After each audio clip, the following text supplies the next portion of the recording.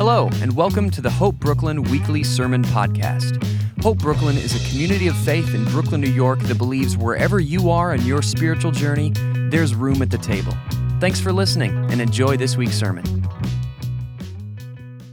Good morning, everybody. Happy Father's Day to all the fathers in the room. Show of hands, who here is a father present? Hands? Awesome. Yeah, definitely.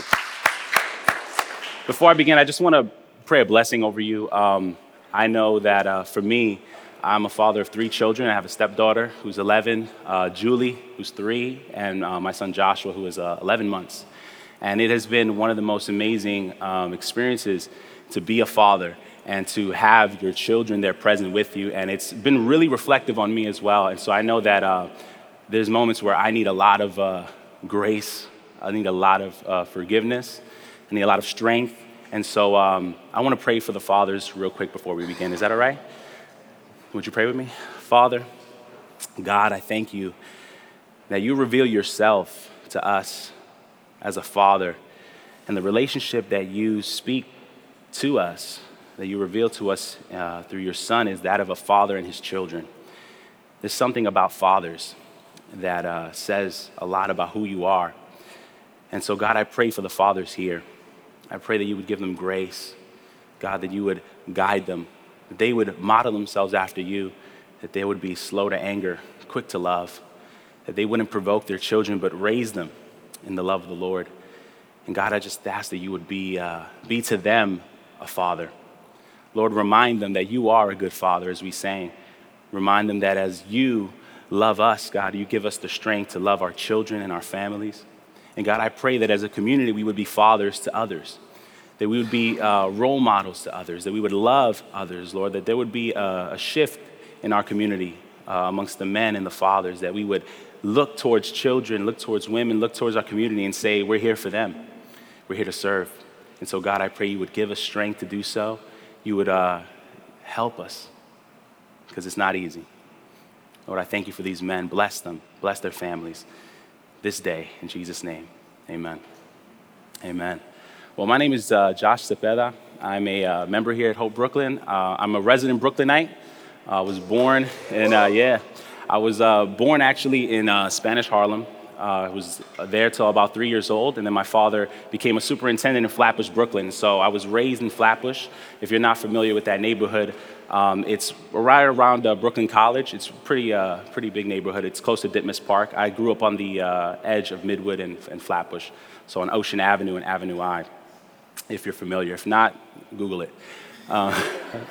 And then I moved to Bay Ridge. My father got another job there. And then when I got married to my wife, I moved to Sunset Park, and that's where we live now. And I love Brooklyn, man. Brooklyn is where it's at for me. And so I'm so happy to be a part of this community and just being present with old and new Brooklynites.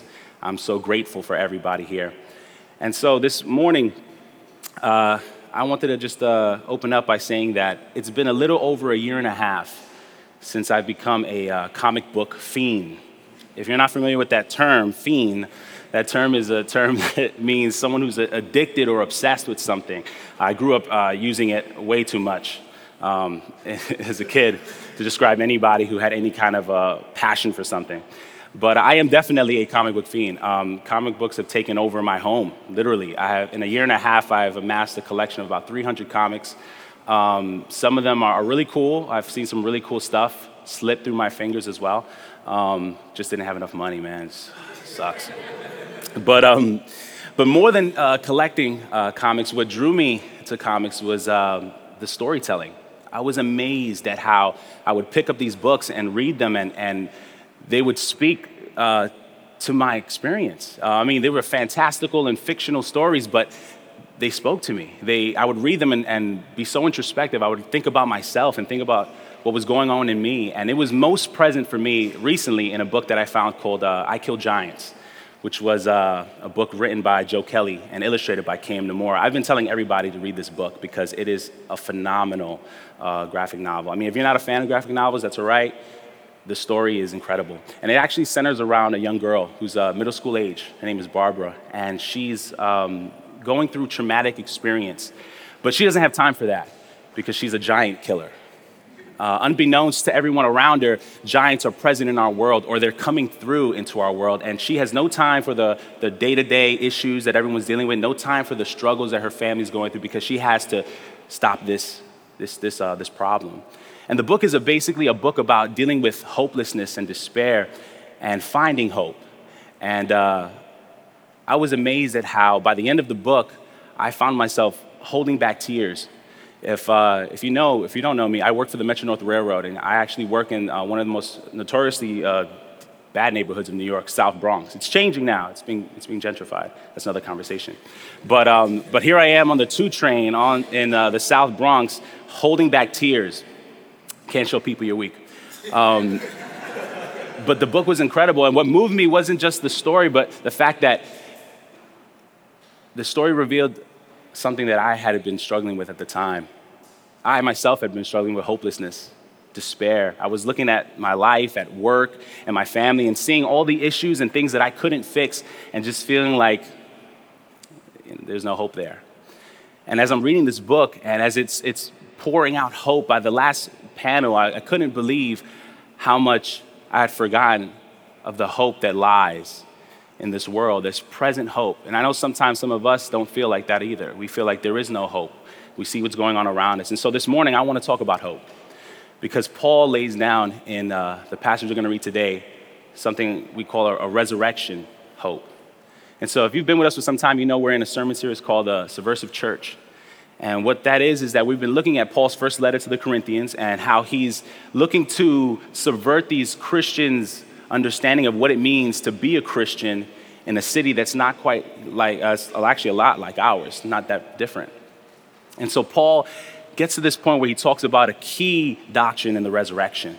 In fact, he says in this book or in this letter, that if the resurrection isn't true, then Christians of all people are the most pitiful, because we're basing our whole life and our whole faith and all our hope in something that never happened.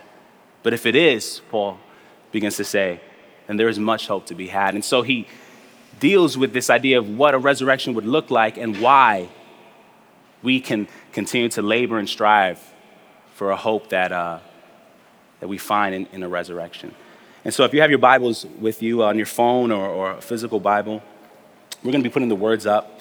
Read along with me. We're in 1 Corinthians chapter 15, starting from verse 35 all the way through verse 58.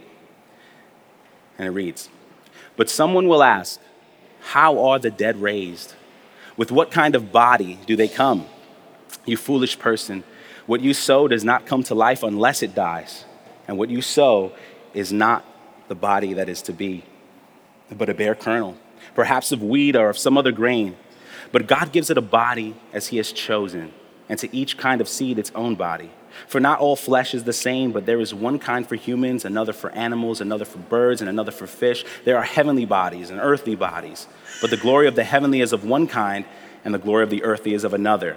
There's one glory of the sun, and another glory of the moon, and another glory of the stars, for stars differ from star in glory. So it is with the resurrection of the dead. What is sown is perishable. What is raised is imperishable. What is sown in dishonor, it is raised in glory. It is sown in weakness, it is raised in power. It is sown a natural body, it is raised a spiritual body. If there is a natural body, there is also a spiritual body. Thus it is written, the first man Adam became a living being. The last Adam became a life-giving spirit. But it's not the spiritual that is first, but the natural, and then the spiritual. The first man was from the earth, a man of dust, but the second man is from heaven. And as of the man of dust, so are also those who are of the dust. And as is the man of heaven, so are also those who are of heaven. Just as we have borne the image of the man of dust, we shall also bear the image of the man of heaven. I tell you this, brothers, flesh and blood cannot inherit the kingdom of God, nor does the perishable inherit the imperishable. Behold, I tell you a mystery. We shall not all sleep, but we shall all be changed in a moment, in the twinkling of an eye, at the last trumpet. For the trumpet will sound, and the dead will be raised imperishable, and we shall be changed. For this perishable body must put on the imperishable, and this mortal body must put on immortality. When the perishable puts on the imperishable, and the mortal puts on immortality, then shall come to pass the saying that is written, death is swallowed up in victory. O death, where is your victory? O death, where is your sting? The sting of death is sin, and the power of sin is the law. but thanks be to God who gives us the victory through our Lord Jesus Christ. Therefore, my beloved brothers, be steadfast, immovable, always abounding in the work of the Lord, knowing that in the Lord your labor is not in vain.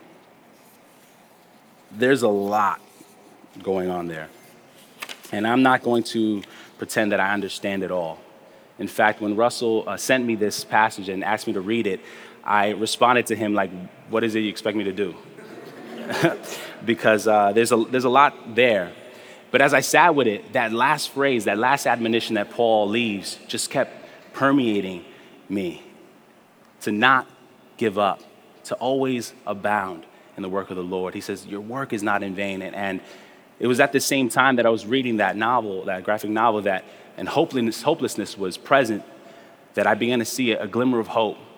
And I wondered why, after all these things that Paul said, why he would end with an admonition like that. And it's because the resurrection offers us a hope that's actually the cry of our soul here in this life.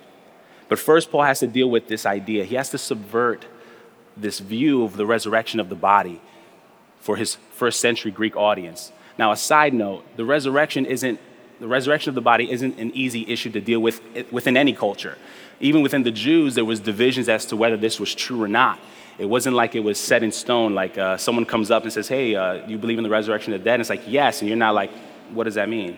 There's no culture in which that doesn't seem strange. But for the Greeks specifically, it's strange because of one man. Philosophy is actually one man, Plato. For Plato, recognizing the imperfections of the physical world, he maintained a low view of the body. He didn't deny the physical or its existence, he just thought it was inferior. For Plato, the physical world cannot properly communicate what he called the perfect form of things. You see, Plato had this theory of forms, that everything in this physical world is a form or a reflection of this perfect version, which we can't really materialize because we are imperfect. And so things as grand as like perfect justice always seems to slip through our fingers in this life. And even something as small as finding perfect jeans. I mean, I don't know if you're like me and you have two pairs of jeans, they're both from the same place, they're both the same size, they're different color, but they don't fit the same. Like, I don't know, maybe I'm the only one. For Plato, that's what he means by everything in this world is imperfect. We're trying to find the perfect form because for Plato, it could only be grasped in the mind. And so he believed that the mind itself was way more important. He saw the mind as like divine and eternal, and we should invest in just understanding what it is that we're searching for, and that should be enough because what we're going to search for or how we find in this life doesn't exist. And so what does that mean? Well, in short, the physical world leaves us wanting. And this is the context in which Paul is addressing his first century audience. It's the reason why he says that some people will ask, what is this resurrection body? It's not like a general question like people are actually positing, like they're saying, hey, I want to know. It's more a mocking, a satirical question, like what's that body going to look like? You know, like it's not a sincere question. It's more out of mockery, out of this idea that the resurrection is foolishness. Because who would want to return to a form in which your desires are never met? You see, we look out into the world for things we feel are simple and easy to understand, but we always come up short. And even if we catch a glimpse of it, because of the mortality of the physical world, it doesn't last. What Plato's talking about and what Paul's dealing with is the idea that the physical world is not where we should expect to find what we long for. I'm a huge fan of The Office. If you don't know The Office, or NBC's The Office, after the service, we have prayer. I will pray for you. No, it's a great show. And I watch it religiously. Yeah, my wife can't stand how much I watch the show. But there's a scene, I believe it's season 9, if not season 8, where two characters are in a bar, and one of them, he throws up all over the other guy, and it's all over his jeans. And the guy stands up, and the thing that comes out of his mouth is, they don't make these in bootcut anymore. You know, he's frustrated because his perfect jeans are ruined. And I don't know if you've felt like that in this life, that things happen and you realize that's it. Maybe I'll never find that or see that again. And it's because of this idea that the world is imperfect and therefore we shouldn't find what we're looking for in it. But I love what C.S. Lewis says about this idea of this dissatisfaction that we find in the world. And forgive me, you're going to hear a lot of Lewis today. Lewis really helped me out with this sermon. This is what he says. He says, the Christian says, creatures are not born with desires unless satisfaction for those desires exist. If none of my earthly pleasures satisfy it, it doesn't prove the universe is a fraud. Probably earthly desires were never meant to satisfy it, but only to arouse it, to suggest the real thing. If that is so, I must take care on the one hand never to despise or be unthankful for these earthly blessings, and on the other, never to mistake them for something else of which they are only a kind of copy or echo or mirage. Plato and Lewis seem to be climbing up the same tree but ending up at different branches. While Plato and Greeks see the physical world and its weakness, its inability to conceptualize the longings that have been aroused within us, and they turn away from the world, Lewis says Christians turn towards it. For the problem isn't with the physical or natural world, as Paul is going to talk about it in this text, but it's with what one believes about the world and why it was made. In order for these Corinthians to understand the hope of the resurrection, Paul's going to have to subvert this Greek view of the world with the Christian view, which Lewis explains in another place. See, there he is again. A good world that has gone wrong, but still retains the memory of what it ought to have been. That's the Christian view of the world, that this is a good world gone wrong, but it still retains a memory of what it was supposed to be. And so I don't know if you caught it when we were reading the text, but Paul begins to talk about this, the created world, and all the bodies that exist in it, all the forms, as Plato would call it. And he uses all this imagery that, as I read it, I couldn't help but think about Genesis 1. I mean, Paul talks about humans, seeds, animals, birds, fish, the sun, the moon, heavenly bodies, earthly bodies, stars. And I don't know about you, but it just was so eerily familiar to Genesis 1. Look at these excerpts from Genesis 1 that I put together. Here's Genesis 1, starting at verse 7. It says, and God made the expanse and separated the waters that were under the expanse from the waters above. God called it heaven. God called the dry land earth, and it was good. Look what he says about seeds. He says, God said, let the earth sprout vegetation, plants yielding seed, and fruit trees bearing fruit, in which is their seed, each according to its kind. He talks about the sun and the moon. He says, and God made these great lights, the greater light to rule the day, the lesser light to rule the night, and the stars. And God said, let waters swarm with living creatures and birds fly above the earth. And God saw that it was good. And God said, let earth bring forth living creatures according to their kinds, livestock and creeping things, beasts of the earth. He saw it was good. Then God said, let us make man in our image and our likeness. And God blessed them and saw everything he made, and behold, it was good. You know, as Paul begins to lay out this created order and how everything has a body because God has given it one, he's not just talking about the world being made, but he's talking about something about what the world communicates to us. You see, to acknowledge that the natural world as having been created by God is to point to the inherent and original goodness of creation. It means going back to Genesis 1 and saying with God after each stage of creation that it's good. See, this is why Christians affirm the dignity of all men, women, and children, because we're made in the image of God.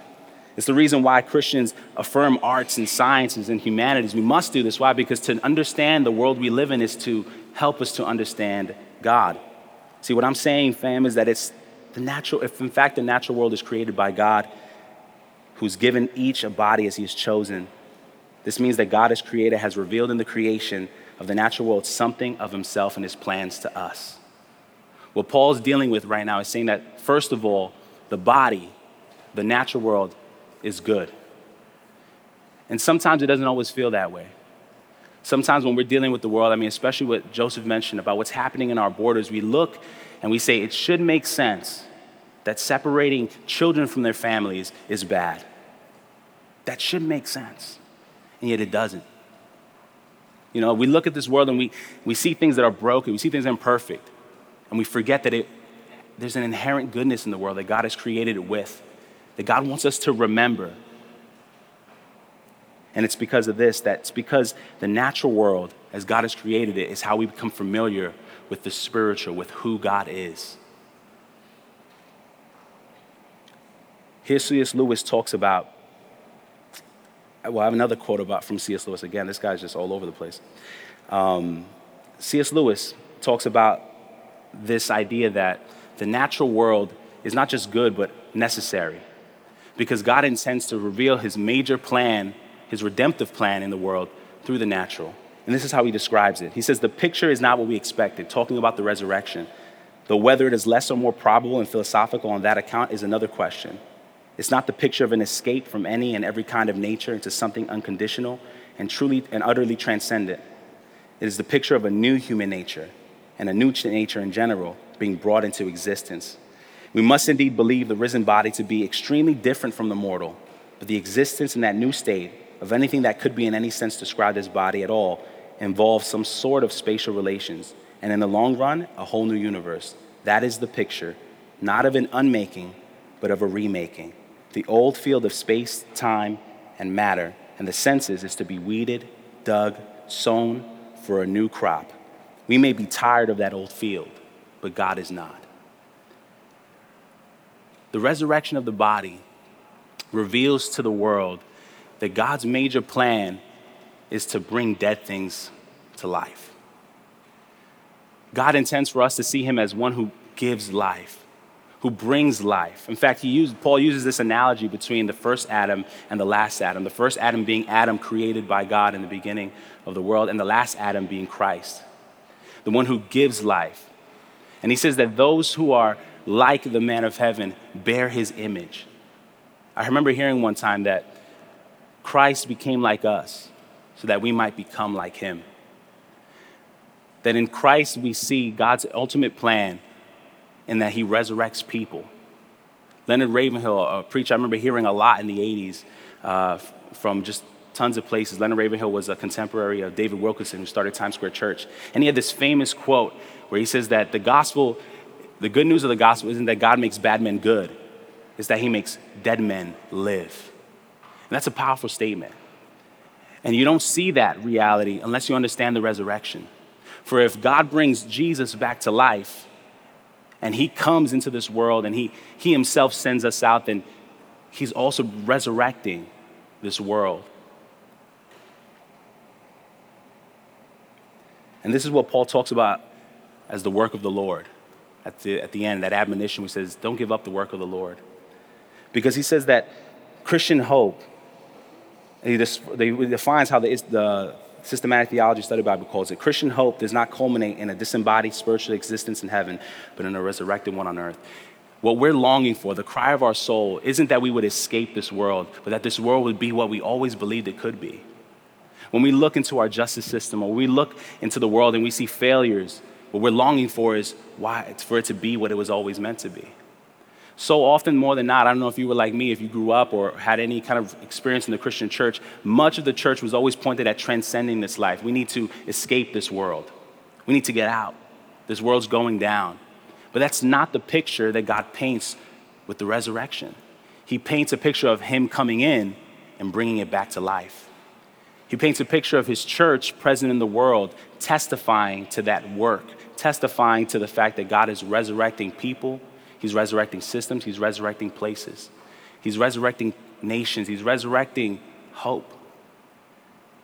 You know, I remember growing up and hearing constant sermons. In fact, I was talking to my mother recently because as New York has transformed so much. I mean, one of the biggest things that shocks me, having been in New Yorker my whole life, is that just the amazing shift in property value. In the Flatbush neighborhood I grew up in was not the best neighborhood. I saw so much crime and poverty and disparity. And I remember vividly family members of mine leaving New York City in the 90s. They couldn't take it anymore. They lost all hope and they just left New York. And most of them moved down south. They live in North Carolina now. And I remember wondering, them constantly telling my parents to leave as well, that there's nothing good in New York, they'd always say, there's nothing good there, and they would constantly leave. And this idea permeated me a lot. I remember growing up saying that my goal was to leave New York. I spent some time living in the Hudson Valley with a friend in Brewster, New York, if anyone knows where that is. And I loved it so much, I was like, man, this is where I want to be. New York is trash. Don't want that. I want this. But around the time that Hope Brooklyn was starting, I was speaking with Russell, and as he was talking about this vision for a community, I began to see something different about New York. I began to see this view of value and of God wanting to come and bring to life. And so when I look at a property value, and I was talking to my mother, I was like, why didn't you buy something in New York? Why didn't you and my dad invest in something? My father's a handyman. He could have fixed, I don't know, he could have fixed the house all by himself. And she told me because our Christian upbringing always told us that to not invest in this world, she said. She told me that what I grew up hearing was that this world will one day perish. Don't invest in it. There's nothing good here. And I was amazed because as a child, that view transcended to me where nothing good was home. There was nothing good in a place that I called home. And that's not the picture of the gospel. That's not the picture of the good news of Christ. And that's not the picture that the resurrection of the body gives. You see, the resurrection of the body isn't just this idea of coming back or the next stage. It's this idea of a fulfillment, a completion of God's plan, what he intends to do in the world. This is my last Lewis quote. Talking about those desires that we find, he says that I must keep alive in myself the desire for my true country, which I shall not find till after death. I must never let it be snowed under or turned aside.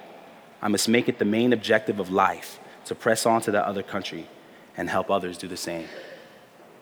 You see, the work of the Lord that Paul ends with, that admonition to be immovable, always abounding, is because what the story that we're telling the world is that God is coming to resurrect it. He's coming to transform those dead places in our life. He's coming to bring hope to where there is no hope. In fact, if you read the scriptures, you see that God is constantly doing this over and over and over again. In fact, one of my favorite passages which talks about the coming of Christ says that to the Gentiles is a light has shone in a darkness.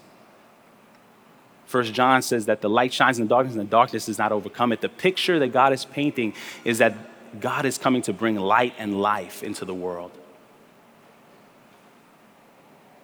And he does this primarily through this life that we're living currently. God's redemptive story has been formatted so as to be seen, heard, felt, and tasted. Julie this morning was asking me, why do we come to church, And she's 3 years old, so I know me trying to give her this long, explanation isn't really going to work. But as I was trying to figure out what to say, all I thought of was telling her that this is how we meet God. We meet him through the songs we sing. We hear his voice. We meet him through prayer. He's listening to our voice. And he meets our needs through our friends and family here. The way that the world can see that God is resurrecting it, or that God is coming and there is hope, there's light in the darkness, is that the church, us in this room, give proof to a resurrected life. That when people see us and they see our families, when they see us and how we love one another, they would see something very different than what they see in the world. That where there is no hope, there is hope. And I love the irony that our church is called Hope, because that's exactly what Paul is getting at. That if the resurrection is not true, then there is no hope. But if it is, and it is, there is great hope. What's interesting about the resurrection is that it's not an escape. We're going to come back to what's familiar. We'll come back to what we know. Only now, we see clearer, hear louder, feel stronger, and taste sweeter what was first experienced in this life. The joys don't end here. Paul rightly calls this a mystery, and he rightly does, because I know for me, it doesn't make that much sense. How this happens, how is the weak transformed to the powerful? How is the perishable, the things that perish, made imperishable? How is the mortal made immortal? How is that which is dishonorable made glorified? And sometimes we see all this in the work of our hands. I know for myself, I see, how am I going to be strong to love? Well, God makes me strong. What about the things that I do that they're not perfect? Well, God gets glory in them, for he's created this body. You see, that's what Paul's talking about when he says our work is not in vain. For the work done in this body with these hands and these eyes, this mouth, with these ears, give glimpses of God's transformative work, both in this world and in us. When we labor in this world, when we labor for perfect justice, when we labor for perfect peace, when we labor for love, when we labor to serve one another, we're not laboring in vain. We're giving glimpses of God's present work. We give glimpses of God bringing dead things to life. If you're like me, you may have been taught that this life is nothing good to give. And I'm not too sure I'd agree with that anymore. Because what I see now is that this life has the capacity to give us a precious gift, hope. And the hope that we find in the gospel, the hope we find in the resurrection is that, again, like I mentioned before, it's the cry of our soul. It's a hope that we know is out there, a hope that we can see, hear, touch, and taste, a hope that's breaking through every day. As I was thinking about how to define that hope, how can we look at that hope? I couldn't help but think about, again, Lewis. We were reading the Chronicles of Narnia. I started reading that with Julie, and she's so much fun because if we have anything in the book that reminds her of something in this world, that's what she wants to use or bring in. So we actually have this wardrobe in our room, and so I've been reading this book to her in the wardrobe. So she'll run to the wardrobe, and this thing is small. I got to go in there and read it to her. And there's a part in the Chronicles of Narnia where, well, if you're not familiar with the story, 4 children stumble into this mystical world, but it's under a curse. It's always winter. I love how it's defined to the children, described to us, always winter, never Christmas. That's a horrible description. That's horrible. Especially for children, always winter, never Christmas. I know growing up, when winter came, Christmas coming, it was one and the same season. And so they find this world under a curse, and one of the siblings is tempted to betray his other siblings to this witch who has put it under that curse, because the real king hasn't returned yet. They're waiting for this king to return. His name is Aslan, but he hasn't come. And so the brother, believing this witch to be able to give him all that he desires, decides to betray his siblings. And so they go into this world. He betrays them, and he's leading the witch to his siblings. And I love how Lewis begins to describe this winter beginning to thaw. I want to read you that excerpt. It says, "Now they were steadily racing again, and soon Edmund noticed that the snow which splashed against them as they rushed through was now wetter than it had been all last night. At the same time, he noticed that he was feeling much less cold. It was also becoming foggy. In fact, every minute it grew foggier and warmer, and the sleigh was not running nearly as well as it has been running up until now. At first, he thought it was because the reindeer were tired, but soon he saw that couldn't be the real reason. The sleigh jerked and skidded and kept on jolting as if it had struck against stones. And however the dwarf whipped the poor reindeer, the sleigh went slower and slower. There also seemed to be a curious noise all around them, but the noise of their driving and jolting and the dwarf shouting at the reindeer prevented Edmund from hearing what it was, until suddenly the sleigh struck so fast that it wouldn't go on at all. When that happened, there was suddenly a moment's silence, and Edmund could at last listen to that noise, the strange, sweet noise. And it was not so strange, for he heard it before. It was the sound of running water. All around them, out of sight, there were streams, chattering, murmuring, bubbling, splashing, even in the distance. And his heart gave a great leap when he realized that the frost was over. And much nearer there was a drip, drip, drip from branches of trees. And then he looked at one tree and saw the great load of snow slide off of it. And for the first time that he had entered Narnia, he saw the dark green fur of the tree. But he hadn't had time to listen or to watch any longer, for the witch had told them, "Don't sit staring, fool, get out and help." And of course, Edmund had to obey. He stepped out in the snow, but it was really only slush now, and he began helping the dwarf. Every moment, the patches of green grew bigger, and the patches of snow grew smaller. Every moment, more and more of the trees shook off their robes of snow. Soon, wherever you looked, instead of white shapes, you saw dark green firs, branches of bare oaks, beeches, and elms. Then the mist turned from white to gold and presently cleared away altogether. Shafts of delicious sunlight struck down on the forest floor, and overhead you could see a blue sky, Soon there were more wonderful things happening around them. Coming suddenly around the corner into the glade was a silver birch tree. Edmund saw the ground covered in all directions with these little yellow flowers. "Mind your own business," said the dwarf, and he saw that Edmund had turned to look at them, and he gave him a jerk. But of course, he didn't prevent Edmund from seeing. "Faster, faster," said the witch. There was no trace of fog now. The sky became bluer and bluer, and now there were clouds hurrying across the sky. "This is no thaw," said the dwarf, suddenly stopping. "This is spring. What are we to do? Your winter has been destroyed. I tell you, this is Aslan's doing." When Lewis paints this picture of this world that has been cursed, that has brought despair and hopelessness, begins to fade, that's the picture that the resurrection begins to bring. For it shines the first light through the snow to us. And so this is that hope, that God loves this world, that it's good, it pleases him, and he has not abandoned it, but is at work to redeem it. And he is coming. The cry of our soul is not that we should escape this world, but that God would come into it. And the first glimmer of that hope is that Christ had came.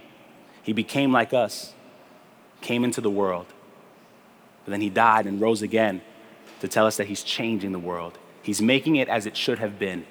He's bringing perfect peace, perfect justice, perfect love. He's righting wrongs. And we don't see it now, but it's coming because he's coming. I'd like to invite the worship band up. Maybe you're like me, and you've been struggling with hopelessness. You look into your life or your job or your family, your friends, and you find yourself filled with despair. You see there's things you can't change. You see there's people that constantly bring more pain. Like Joseph mentioned and Nathan mentioned, Father's Day sometimes brings up those issues. Sometimes Father's Day brings up issues of pain and hurt. Sometimes we feel like those things will never change. But the resurrection of the body isn't just another stage in Christianity. It's a hope that God is correcting, reshaping, remaking the world. And that doesn't have to be our story. Hopelessness is not our story. Brokenness is not our story. For God takes the weak and he makes the strong. God takes what the world is deemed dishonorable and he makes it glorified. And so that's what God's doing today. He's doing with us. He's doing it in our community.